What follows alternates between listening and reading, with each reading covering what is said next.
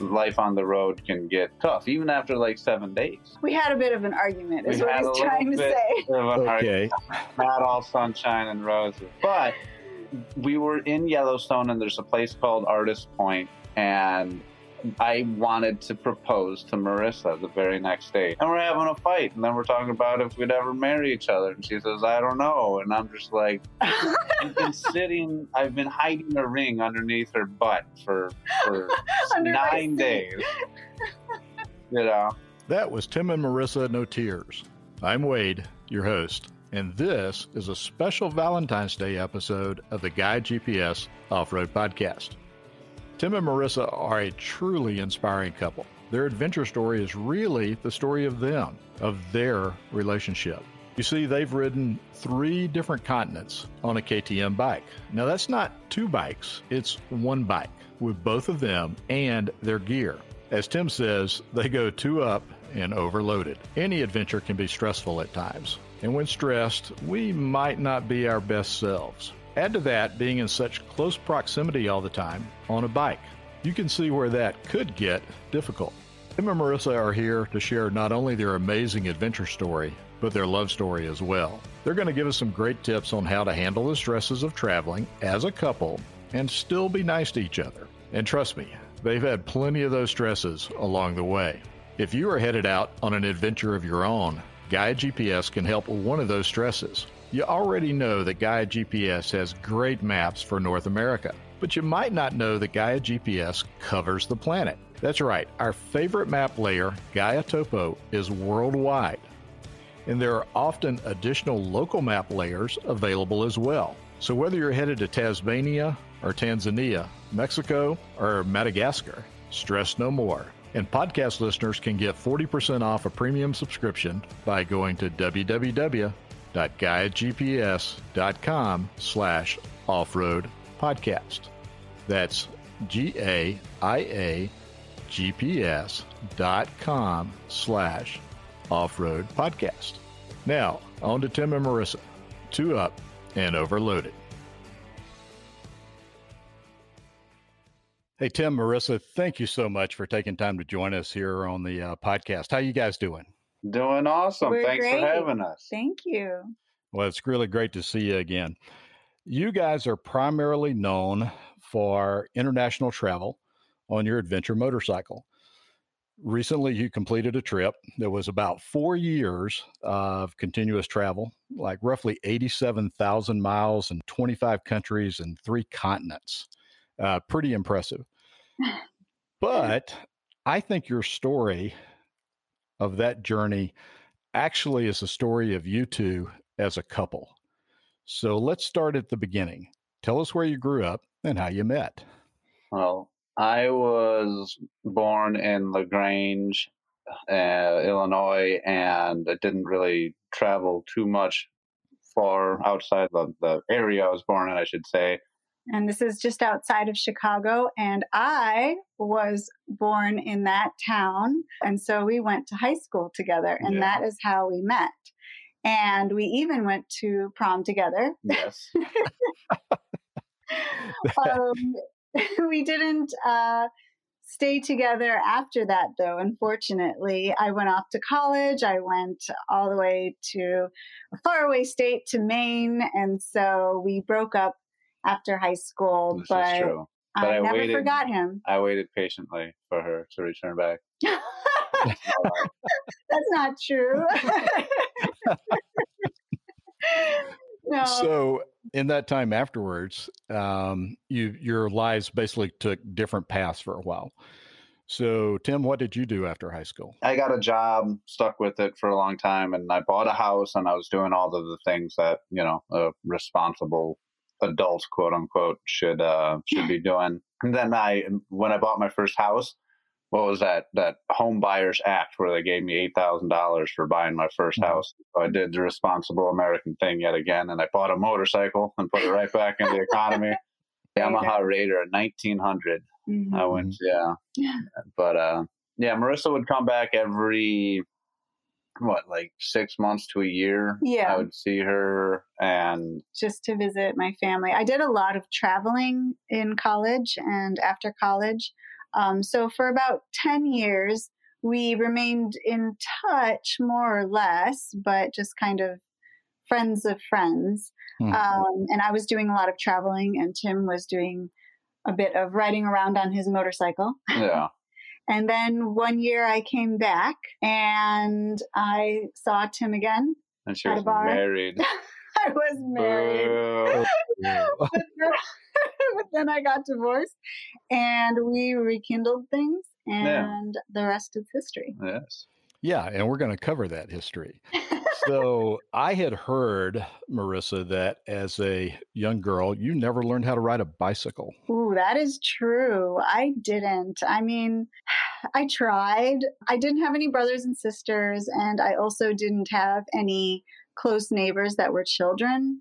So it was just me, and I did have a bicycle, and I did learn how to go straight. She can go straight like a pro. I bought her a bike as an adult when we lived down in where my house is, and there's some bike trails, and she can go straight like the best of us. But it's the stopping, it's the turning, and the going, and the I remember as a kid falling, scraping my knee a bunch of times, and then I was like, all right, that's it. And I didn't really have an incentive. It was always just me by myself. So I never really learned after that.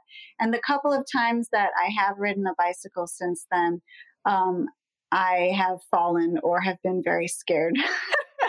So it is true that I don't know how to ride a bicycle. I also don't know how to ride a motorcycle. Yes.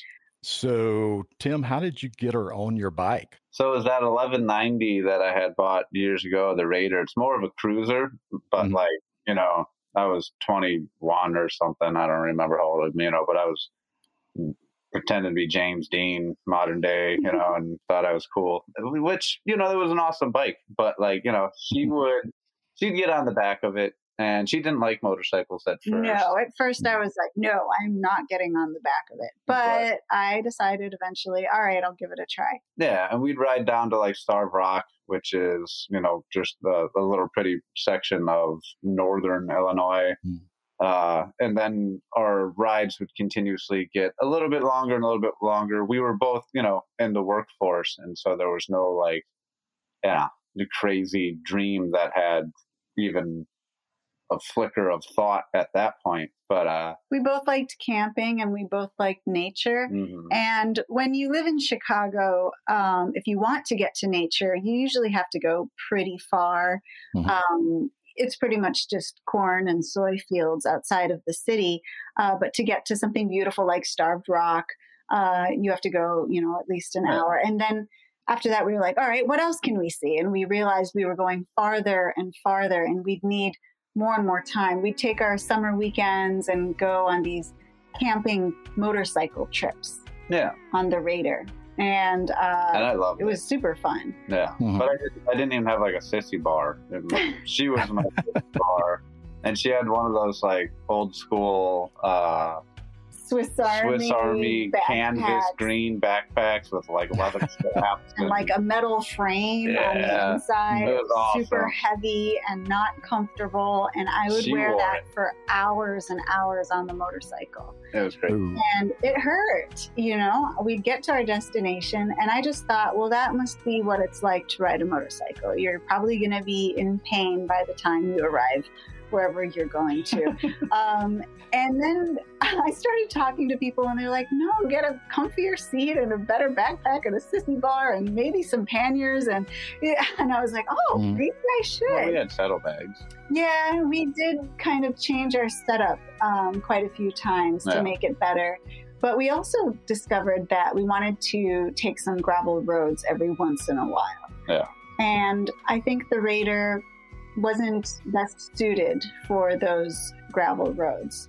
Well, and I do think there's a lot of people who are riding it on, like, I mean, there's people riding around the world on a, like, Harley chopper, you know, with like whatever you have, you can do it. So we're not here to say what you can or can't do on anything in particular, but our preference, you know, we started to daydream of doing mountain passes, and just the photos of Yamaha Raiders going over Peruvian passes were not as frequent. So you decide on a different bike, right? Yeah, and it was all kind of came down to cost because we were broke, and this was just a hobby. And I liked motorcycles, but the KTM 1190 kind of fit a lot of it. It ticked a lot of the boxes of my checklist. It was like 15 grand at the time, way back in 2013, and I bought it was a 2014 KTM, but it had that gnarly adventure look to it and all that goodness. So that's the one that I committed on after doing hours and hours and days of research and all that. And every time I'd open the garage door, I'd jump on the 1190 because it's like a sports bike when you want it to be. It's a cruiser when you want it to be. And so I actually eventually sold my Raider, even though I had it tattooed onto my body. Now it's always on me, even though I'm not always on it. But so you guys eventually get some vacation time, and you decide on a big trip into the Western U.S. Right. Where'd you go, and kind of what was the original idea of that trip? Well, the original idea was to get to mountains. The Midwest can be quite flat. And that's beautiful in its own way, and we definitely appreciate it. But we wanted to go see some mountains. I'd never really been to the United States West. I'd never seen any of the national parks. And Tim had, as a child, seen a few. And so he thought, oh, this is great. I'd love to go back there. And we decided we had a couple weeks off from work. I quit one job and was transitioning into another. Yeah, and so we took the motorcycle out and kind of did a loop around the Rocky Mountains. Yeah. So we went to Yellowstone and Badlands. We started. Badlands, And it's hard to believe that this was only 2 weeks because a lot changed for us during this time. We call it our maiden voyage, and we had a lot of adventures. We very quickly realized that our gear was not sufficient for the cold and rain that we came across. Yeah. But we also, and most importantly, realized that we loved it. We loved traveling on the motorcycle. We loved seeing these beautiful places. We were able to travel together. This was kind of a test for both ourselves and the motorcycle to see, okay, is this bike going to be able to take us to other places as well? And we realized we love that. Yeah. But also, do we like traveling together? When we're on the motorcycle, we are literally touching like all day long, right next to each other. And then we're camping and sleeping, right next to each other. We're just constantly around each other. And I'm sure there's a lot of people out there who had the opportunity to go on vacations with their loved ones, with their spouse, with their friends, but it's just two different actualities in the world of, 9 to 5 and hanging out and watching some TV before you go to sleep, watching an episode of Wheel of Fortune and then going to sleep and then waking up and having coffee together and then splitting for the day versus, just like everything that happens to you in that day, Marissa was there. And if it was right. the good, the bad, the smelly, Yeah, and the weather was not in our favor for the first part of that. And I do not like being cold and wet. She's like a gremlin. Yes, I turn into a monster when I get cold and wet. That is true. The trip can't have been that bad because there was something that happened in Yellowstone that was sort of integral to this story. The day before I get into it, the night before, we were sitting there and we were kind of grumpy. We're in the tent. It's cold. It's wet. And we're just having a conversation back and forth with each other. And it didn't necessarily go as awesome as either of us would have wanted because, it was just everything I alluded to before was, life on the road can get tough, even after like 7 days. We had a bit of an argument, is what he's trying to say. Okay. Not all sunshine and roses. But we were in Yellowstone, and there's a place called Artist Point, and I wanted to propose to Marissa the very next day. And here we are, and I know this in my head. She doesn't know this in reality. And we're having a fight. And then we're talking about if we'd ever marry each other. And she says, I don't know. And I'm just like, I've been hiding a ring underneath her butt for 9 days. But you wake up the next morning, you get a new perspective as, the birds are chirping. And I'm glad you stuck with your plan. Yeah, and we went down by Yellowstone Canyon, and we were in our rain gear because, again, it was a cold, misty, rainy day, and I kneeled down and asked her to marry me, and she said no like 14 times. Okay, no, that was no, like no way. Right? That doesn't sound good. She didn't just save herself. No, it did sound good. Did you ever say yes? Afterwards, Tim mentioned to me that I had not said yes. And she said she still gets the ring. And I said, no, that's not true. I did say yes. Yes. Well, that trip obviously was successful for a couple of reasons. One, the proposal. Secondly, I think that may have been the start of, hey, we could really do this. Let's do something big. We realized that we did enjoy each other's company throughout the day. We did enjoy some of the same experiences. And then there was a lot of other outwardly inspiration as well that came from like others that we would meet that were traveling, that had traveled long term. And, it was just this emotional cocktail stew of inspiration and wonder and excitement. I mean, when you're on vacation, the thing that you dread is going back to reality. And so that was kind of a part of our plan, was how do we make the reality the something that we're not going back to, but maintain. And we started thinking, okay, we got to the Rocky Mountains, but it took a lot of time from work. If we wanted to get to, say, another country or even just California on the motorcycle, we would need so much time from work, it would be pretty much impossible. And we realized that we would, at some point in time, probably have to quit our jobs. Mm-hmm. And that's when we started dreaming of this longer world trip. If we're going to quit our jobs, we could travel the whole world, but we'd need to have enough money in order to do that. So we started working really hard, saving money, and we did that for like 5 years. Yeah, quite a few years, just with this dream in the back of our minds. And so we had the bike, we had a dream. How old was I? Like 32 or something? I'm 39 now. I think, that was somewhere 7 years ago. There. Yeah. But we just figured if we just saved and lived like, hobbits, but only to know that we were going to get to the Emerald City. I'm mixing movies, but it's okay. But, but like, we had a vision when we had a goal. There was no retirement plan in our little quest, but, we just really hoped that we'd always hopefully be able to climb back into middle class if we ever wanted to re-enter the workforce back in the States. But the game plan was we hosted a German world traveler at our house. Yes. And that was the final little piece of TNT that, blew this whole thing into a reality, because he said, it costs about $20,000 a year and you can spend $120,000 and you can probably get away with spending $12,000 depending on, what you're willing to live like. We were just wide-eyed and completely in awe and inspired. And, when you're dreaming of something this huge, you don't really know what to expect out of it. It doesn't seem real, but he was real and he was doing it. And that really was kind of the nail in the coffin. Like, okay. That was the last nail out of the coffin. The last because then we opened the coffin and got out of our 9 to 5. That's right. I love how he thinks. That's so good. Yeah.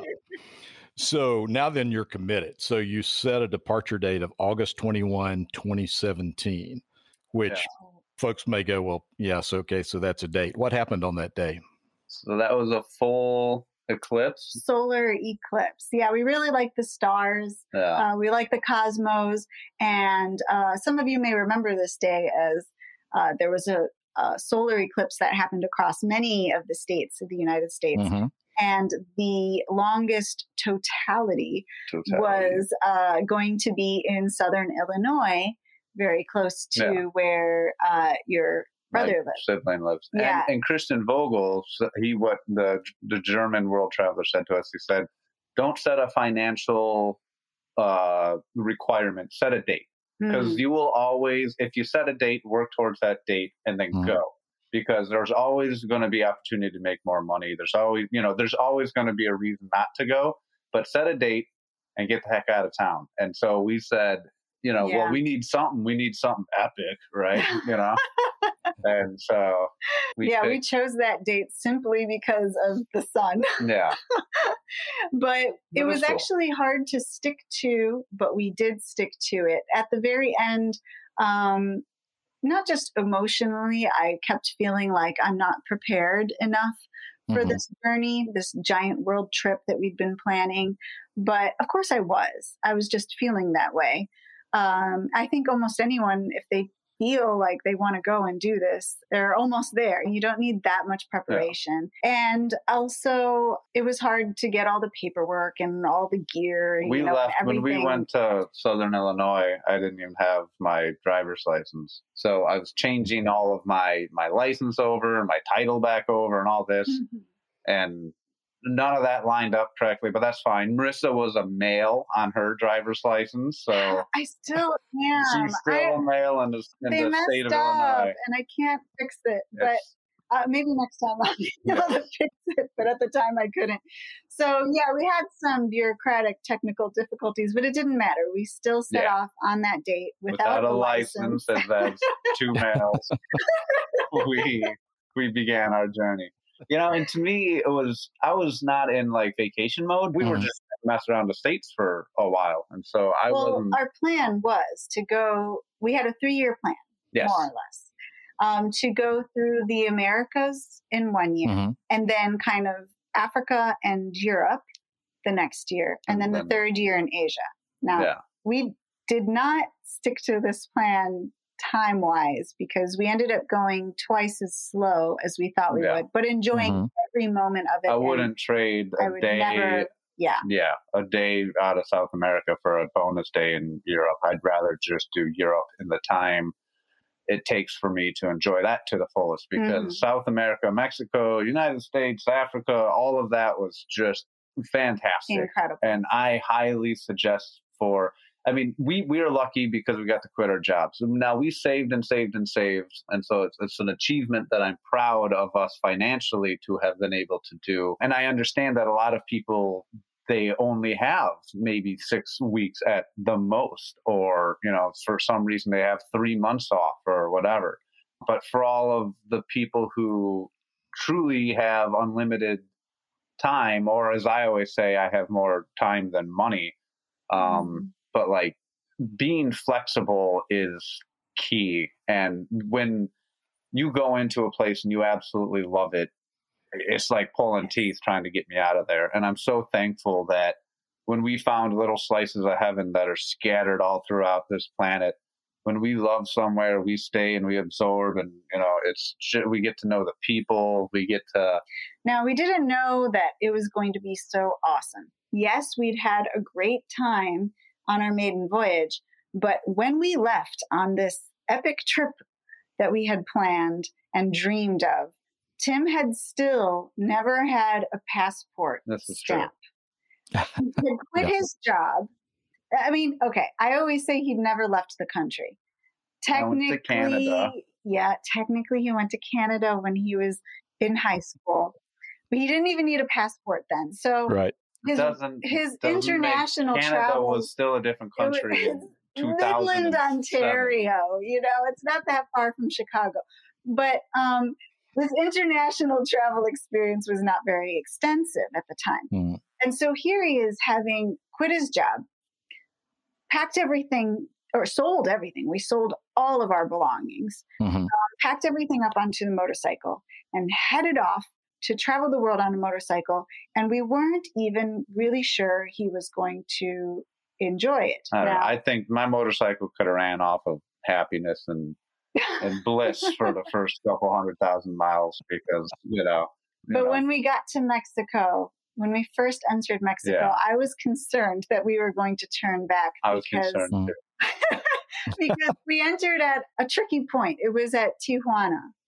And it was a lot of traffic. The GPS immediately stopped working for some reason. Because I didn't have any other states. I had a Garmin at that point in time. And I only had the states maps. And I figured, whatever, we're going to Baja. You go south, right?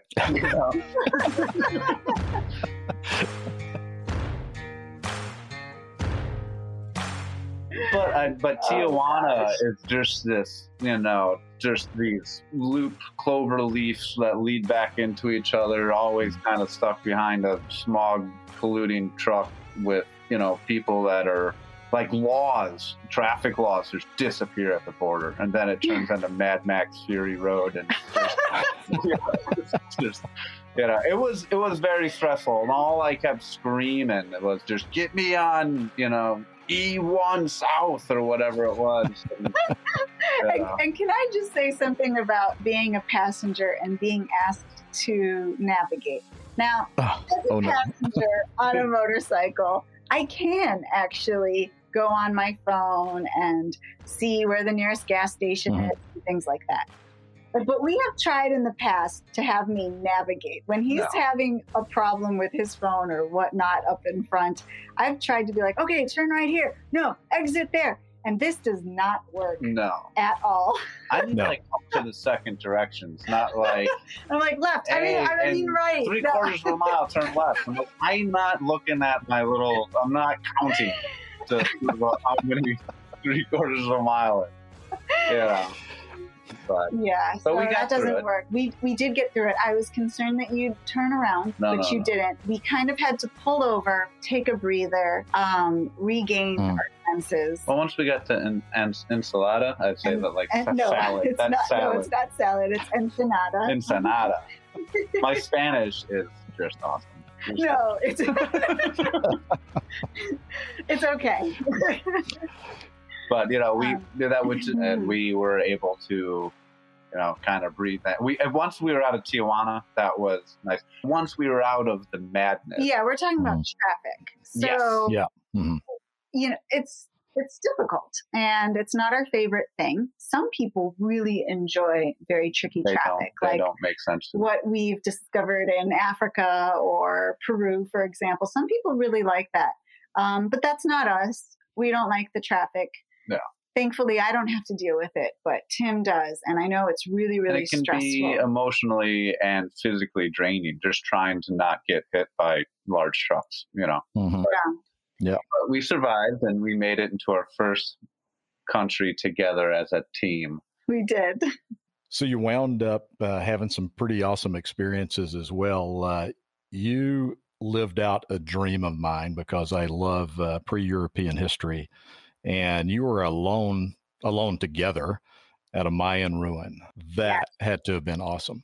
Well, we love ruins. And we explored so many ruins, everyone that we could find. Yes. We went, I think it first really started before Mexico City. This was a ruin it's called La Quemada.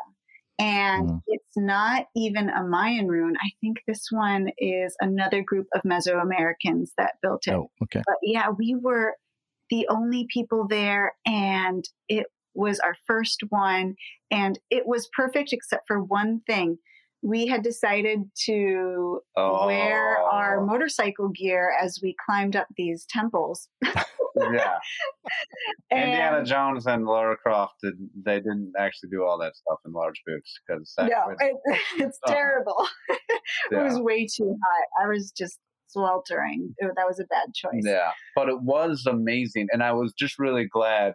There's kind of the ping off of like the dislike of big cities and traffic that we both agreed on to the solitude and awesomeness of history, and those were things that we always, as a team, as a couple, had thought we agreed on. But, you never know once you're out there in the world if you're like, you know what, I've another ruin, Tim, really? Like that would have sucked because I wanted to see each and every Yes. one because each one was it was its own mini movie that we got to walk through. It was just fantastic. Now, not every traveling couple agrees completely on what to see all the time. And certainly we have our disagreements on other things. But we were very fortunate that we both agreed that we love seeing difference. It's very true. You made it all the way down to Ushuaia. Mm-hmm. So for those that don't know, that is as far as you can drive in the Americas, which is quite an accomplishment. And then you got an opportunity to turn around and come back through Patagonia, which has got to be one of the most beautiful places on the planet. And I'm going to hold the thoughts on that for just a little bit because that's going to come back into the story here in a little while. What was your favorite countries on the American section of your journey? It's not conflicting, but mine was Peru only because I always say it's just an adventure motorcyclist paradise. It's just a nature lover's haven. Mm-hmm. It's just history as well. Yeah. History and culture. No, for sure. And, not even the Sacred Valley, but just central Peru and northern Peru. Of course, Machu Picchu was amazing, but that's not what my heartstrings are plucked every time I reminisce about Peru. It's just going back and forth through the Andes, just finding yourselves in these lunar scapes that are just out of something that a sci-fi author couldn't, dream up and paint in oil. It's just like, wow, this is real. Like I rode here myself and I know each road I took to get here. And I'm still looking around like, how the heck did we get here? So my favorite place in the Americas was Colombia. And that was because the people were so overwhelmingly friendly and vibrant. And it is a stunningly beautiful country and very unexpectedly so. I knew it was going to be beautiful, but we had just watched Narcos to kind of like learn about Colombia. And I don't think that was the right thing to do because I had it in my head that, we're never going to take any roads off the main road because it could be dangerous. And I was concerned, but it turned out that we just went down every little random road that we could find. I really wish we'd spent even more time there. We just loved every second of it. And every village was so beautiful and welcoming that it was the complete opposite of what I expected.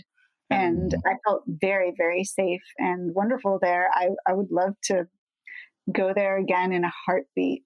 For sure. And I think that it's human nature to have expectations of what you might be going into, right?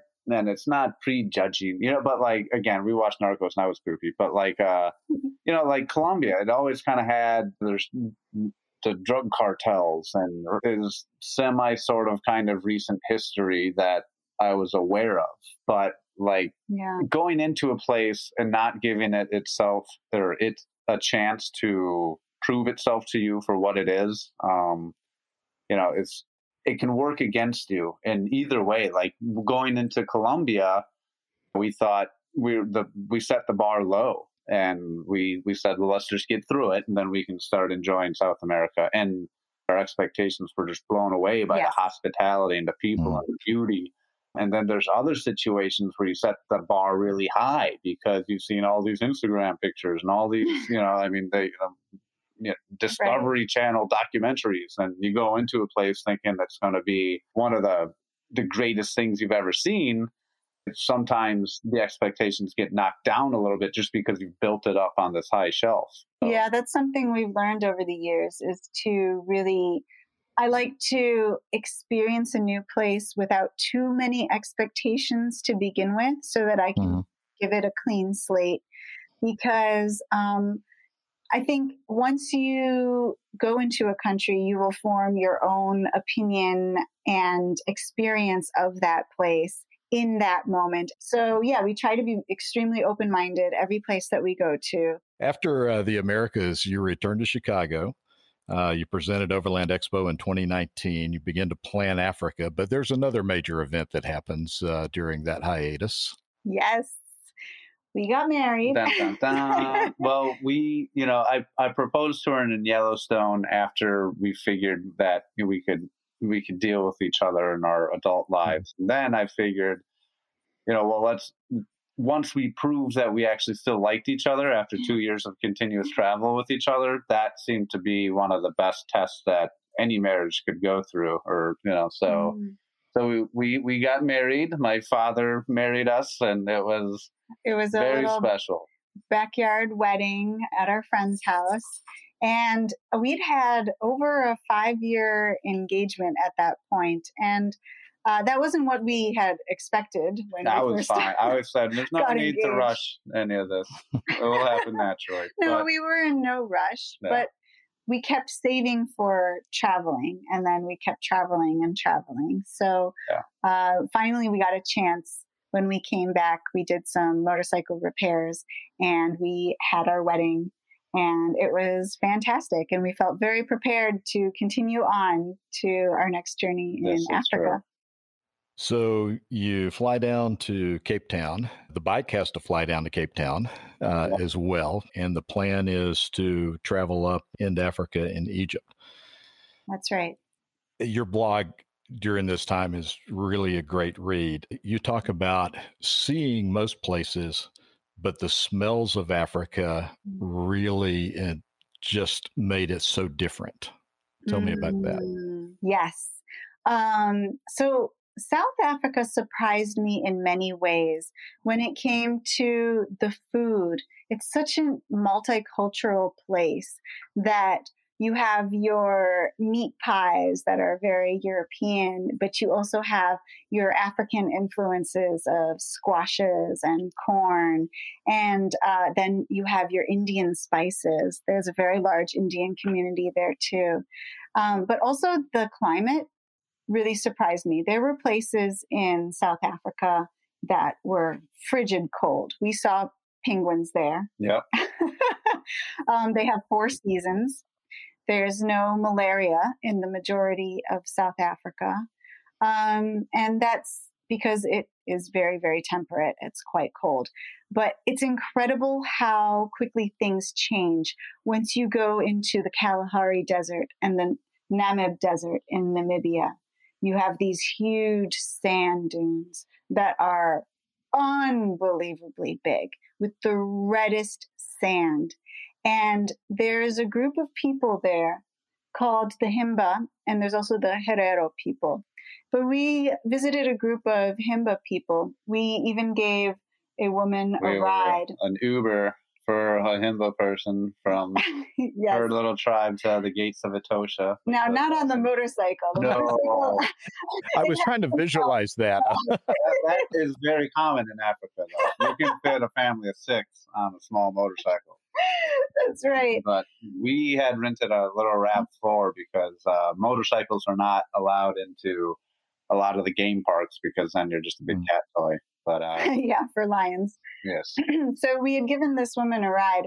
And what's really interesting about the Himba people, the women traditionally do not shower. And there are still many women today that do not shower. Instead, they take smoke and incense baths.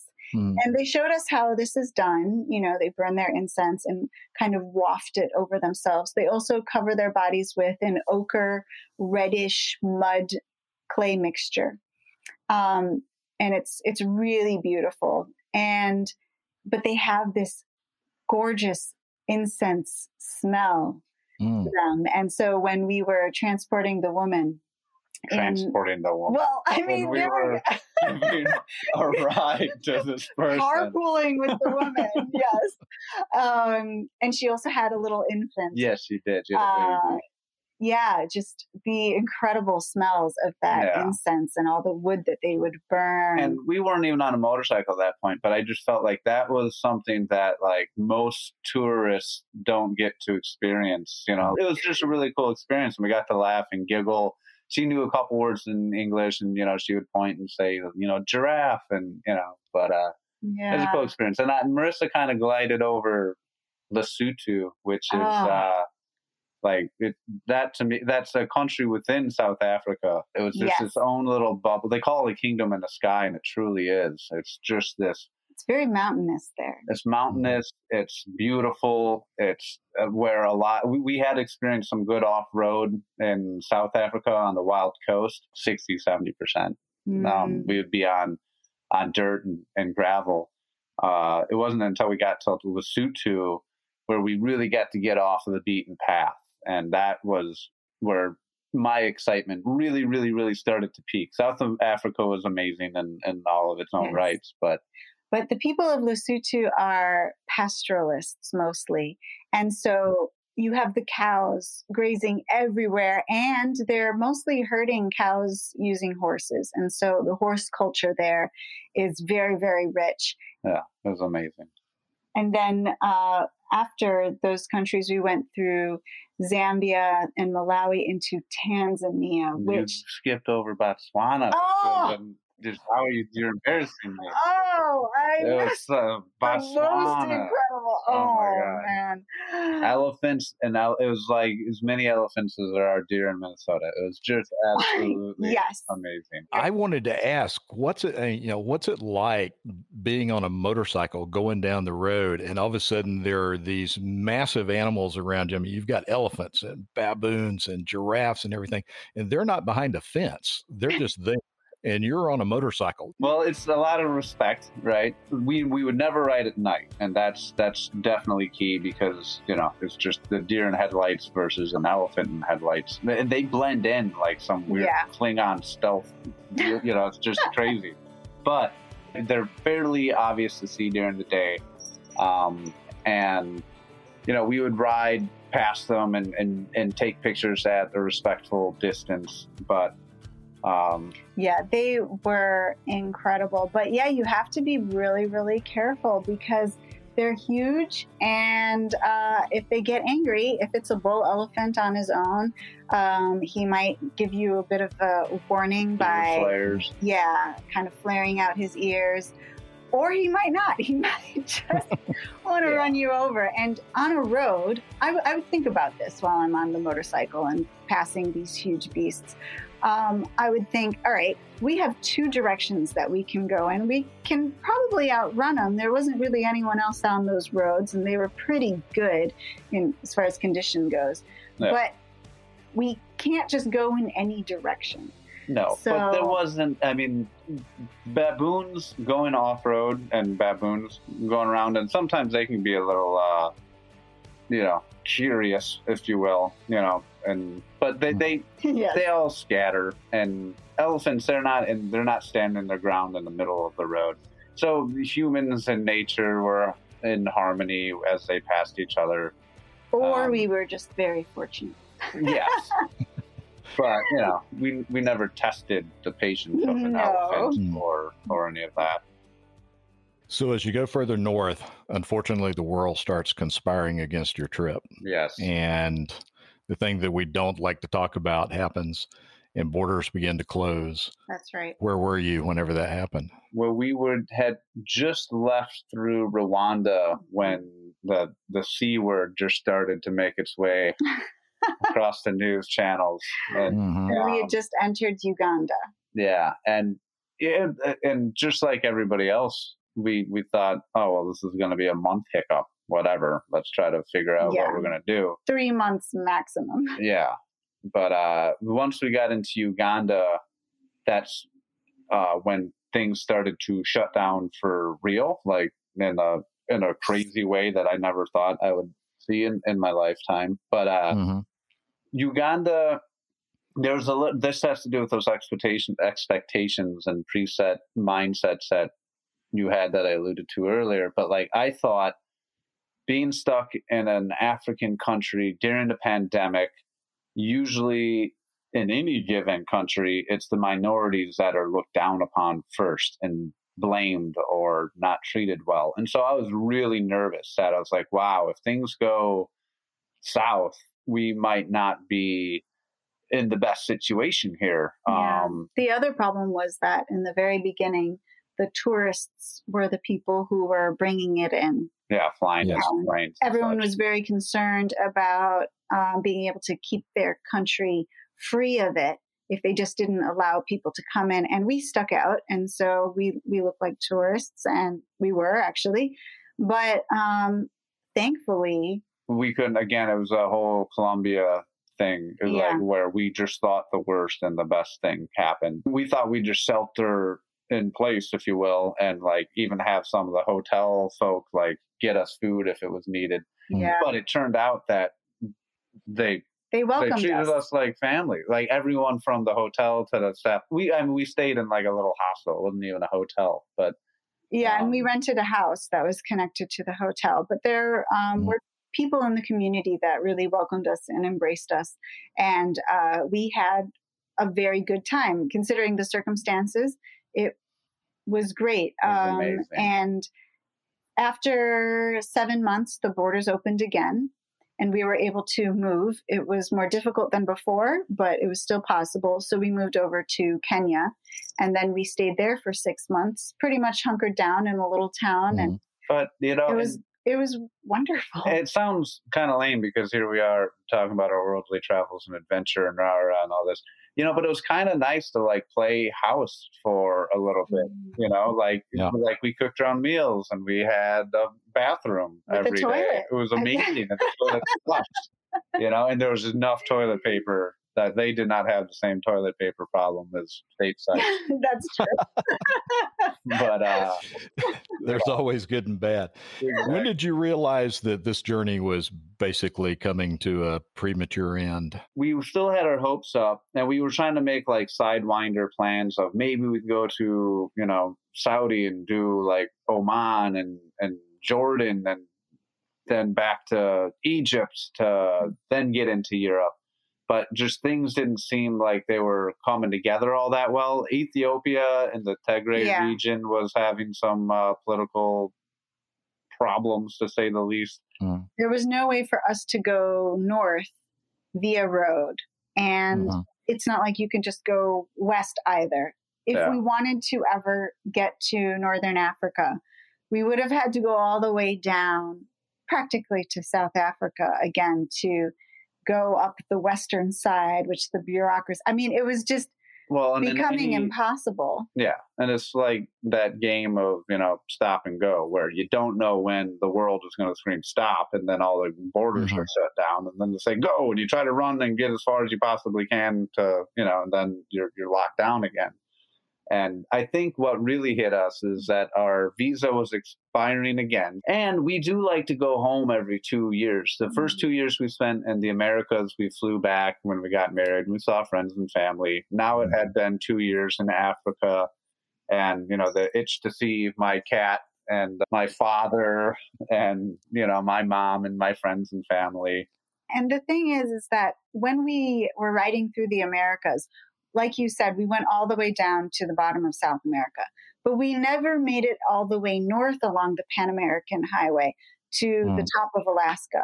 And so we thought this would be a great opportunity to explore North America a bit more. And this summer we're planning on doing just that, going to the very top of Alaska. So you wind up coming back to Chicago, and we're kind of now caught up to the present. We've talked about some of the really good things that have happened, but I'm going to run through a list of things that I pulled up that, you know, because it's not always an Instagram life whenever you're out there. You're on a bike. The bike itself is one of the coolest bikes I have ever seen in my life, but you just had all these problems with the bike going into Peru. It was encrusted in salt at one time because you were crossing, and I never can pronounce this right. What's the name of the salt flats? Salar de Uyuni. Yeah. There you go. I just call them the Bolivian salt flats. Yes. Yeah, I like that. All kinds of issues in Ushuaia, broken monoshock in the Kalahari Desert. Even back here in the U.S., you had some problems with a bike starting, and you were stuck on a bridge. You were stuck on a bridge over the Mississippi River. If you're going to be stuck over a river, pick a big one. And then Idaho, and that's all important because you were trying to make it to all of the 2021 Overland Expos, all three of them scattered out across the country. And by the way, with the bike problems, have you ever considered four wheels? I'm just teasing.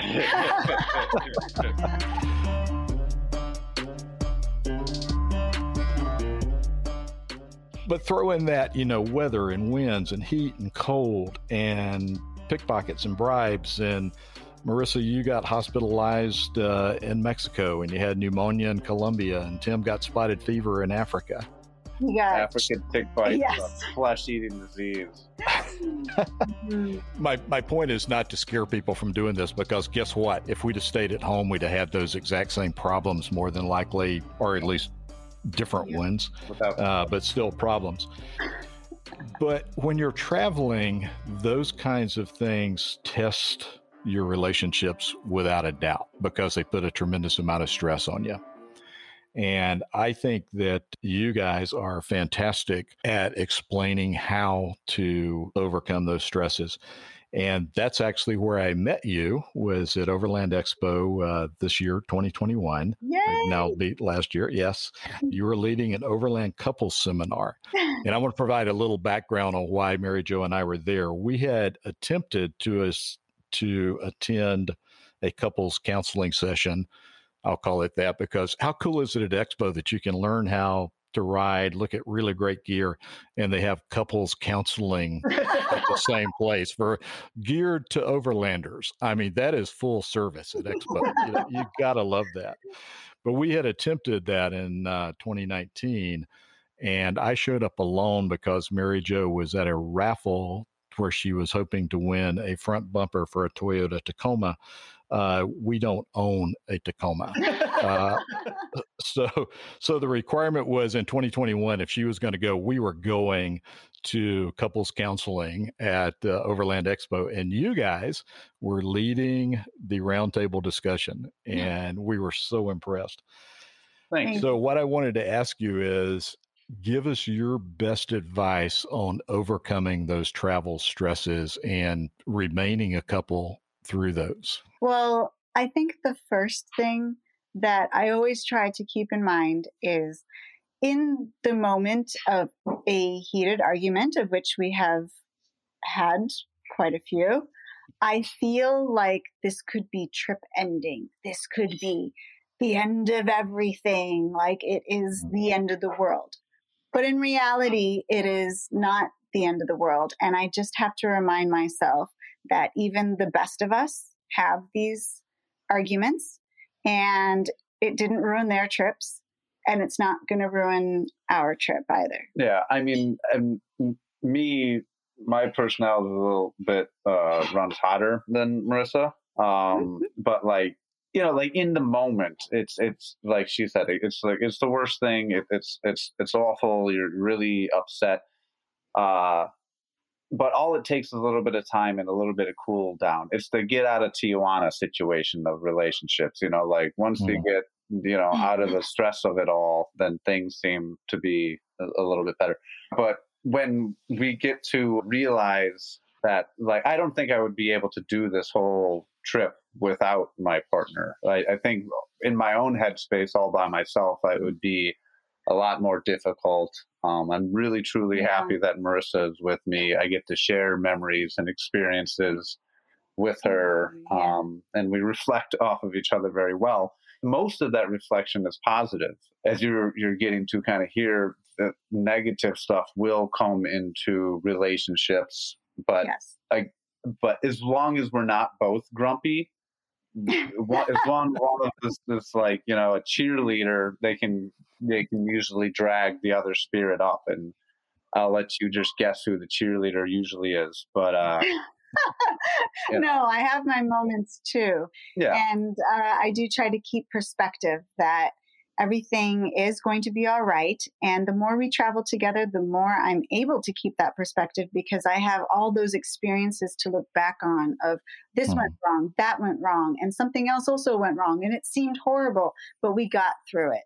And we'll get through this one too. Yeah. And I wish that I could trigger my mind into the last time something was resolved instead of this is the newest, most awful thing that's ever happened to me. Because like she said, we've always gotten through each problem that we've encountered. Some of them were our own self-doing. Like you said, the Bolivian salt flats, like, that was something irresponsible that we've done. There were other things that were out of our control.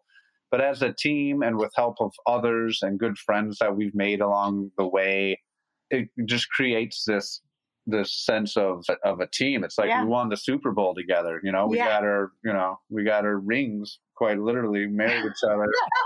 And that's just an achievement all in itself. And so I really do hope that anybody out there that does go on a little trip with their loved one and they get into an argument, like, that's totally understandable, and it's not just you.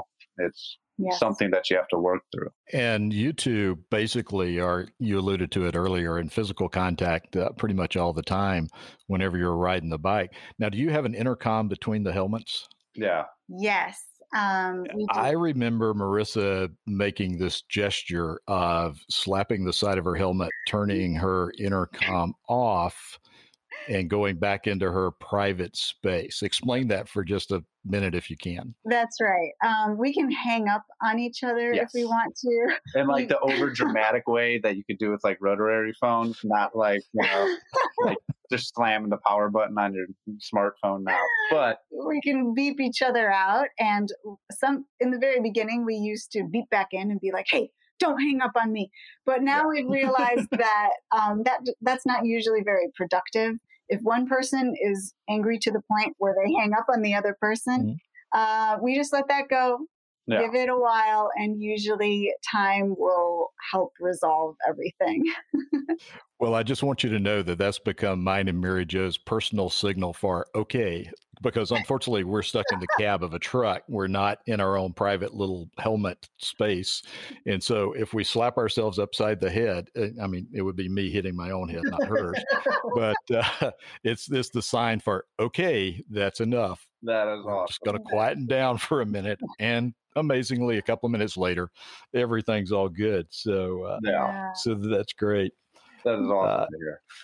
Yeah, so we have definitely used the advice that we got from you guys to its fullest in our travels.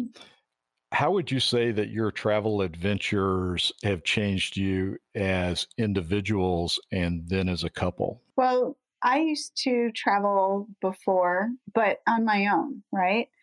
And it was very different. And I feel like at that point in time in my life, it was very beneficial for me. But now that I've been traveling with Tim, I have come to know myself so much better, and to know that I can feel that this is the right path for me. I know every day that we're on the road that this is another glorious day where I'm living out my dreams. And it's made me have a certain serenity and calm to my life. I don't stress out about things that I used to when I was working all the time, full time. There's so many daily things to worry about. But when you're on the road, you are just at the whims of the world, and you relinquish your control over your life a lot. But when I have Tim there beside me, I know that it's going to be okay. And I absolutely love traveling with him, and I don't have to worry or stress about anything. No, we still stress. We still stress. It's not all sunshine, but like, I would like to think I've gotten a little bit more patient and a little bit more worldly, and a better understanding of the unknown. Like, going into any situation, it's always best to go in with a brand new clean slate for that particular region of the world to, give an impression on me, because, we've all seen news and read articles and seen movies that kind of have this pre-mapped out thought process. And I've learned to really appreciate the fact that there's people that other people think are jerks. So like, Tom's a jerk, don't hang out with Tom. And then you hang out with Tom, and Tom's a cool dude. That's, country X, like everybody's perspective is different. And I think you've nailed it, because my perception of you has changed in that I feel like we are this super strong team now, and nothing could ever break that. But my perception of everyone else has also changed. The whole world, I feel like I understand humanity in a way that I didn't before, in that they are 99.9% wonderful, wonderful people, and that we can just show up anywhere, and I can feel very confident that I will find someone great there who will help us out, befriend us, and possibly will become a lifelong friend. There's wonderful people all over the world. Well said. Tim, you've written 3 books. Can you tell us real quickly about your books and how we can find them? Because I'd highly recommend them. Oh, you're too kind. Thank you. Well, the first one is called Maiden Voyage. And then I put at the end the prequel to Adventure of a Lifetime. And that kind of covers our beginning stages where we went around the Rocky Mountains and what inspired us to travel the rest of the world. Mm-hmm. And then the next book is the launch of our big trip. And that one was called Two Up and Overloaded, Chicago to Panama. And then the third book covers quite possibly my favorite continent so far, even though there's a lot of different places that I haven't been. But that book is called Blood, Sweat, and No Tears, because I'm awful with puns. And that covers from Colombia to Ushuaia. And we met a lot of really good people along the way there, made some lifelong friends, of course, more lifelong memories. And they are all available on Amazon, as well as Barnes & Noble and Kindle and Nook and all those weird things. I just got done uploading onto Barnes & Noble some colored editions. So very exciting stuff. Is there another book in the future? Oh, there is. Yes. Africa. Yes. We don't know what we're going to call it yet. For our listeners, where can they follow you to catch up on your older adventures and follow the next one?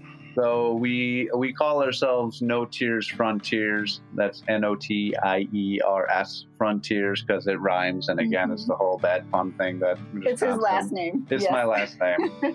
But we've kind of tried to hammer that on our website, which is notearsfrontiers.com. On Facebook and Instagram, it's also No Tears Frontiers. And YouTube. And YouTube as well. Marissa works very hard on our YouTube channel, and she's awesome. Thank you. I know. That's my candy. I love watching your adventures on there. Marissa, Tim, you're an amazing couple, and I want to thank you so much for joining us today and sharing your adventures and your love story. You are too kind. Thank you so much. It's been our pleasure.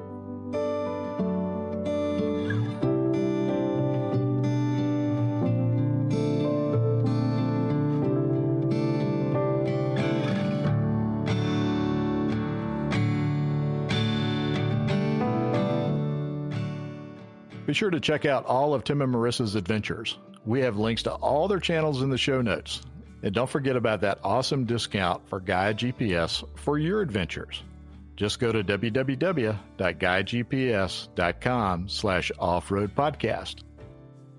That would even make a great gift for someone you care about. This is Wade. See you next time.